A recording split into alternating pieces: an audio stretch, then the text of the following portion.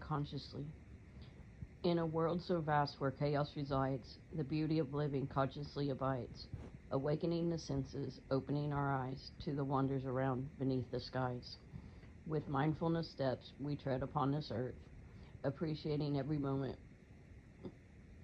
each day's rebirth, the fragrance of flowers, the gentle breeze, the sympathy of birdsong among the trees. Consciously living a mindful embrace, connecting with nature at a slower pace, from the vibrant sunsets to the morning dew, with each experience cherished as we renew. In stillness we find a peace and clarity arise, as we let go of worries and material ties, living in tune with our heart's pure desire, unveiling the essence that truly sets our souls on fire. This is my poem titled The Beauty of Living Consciously. Thank you for joining me.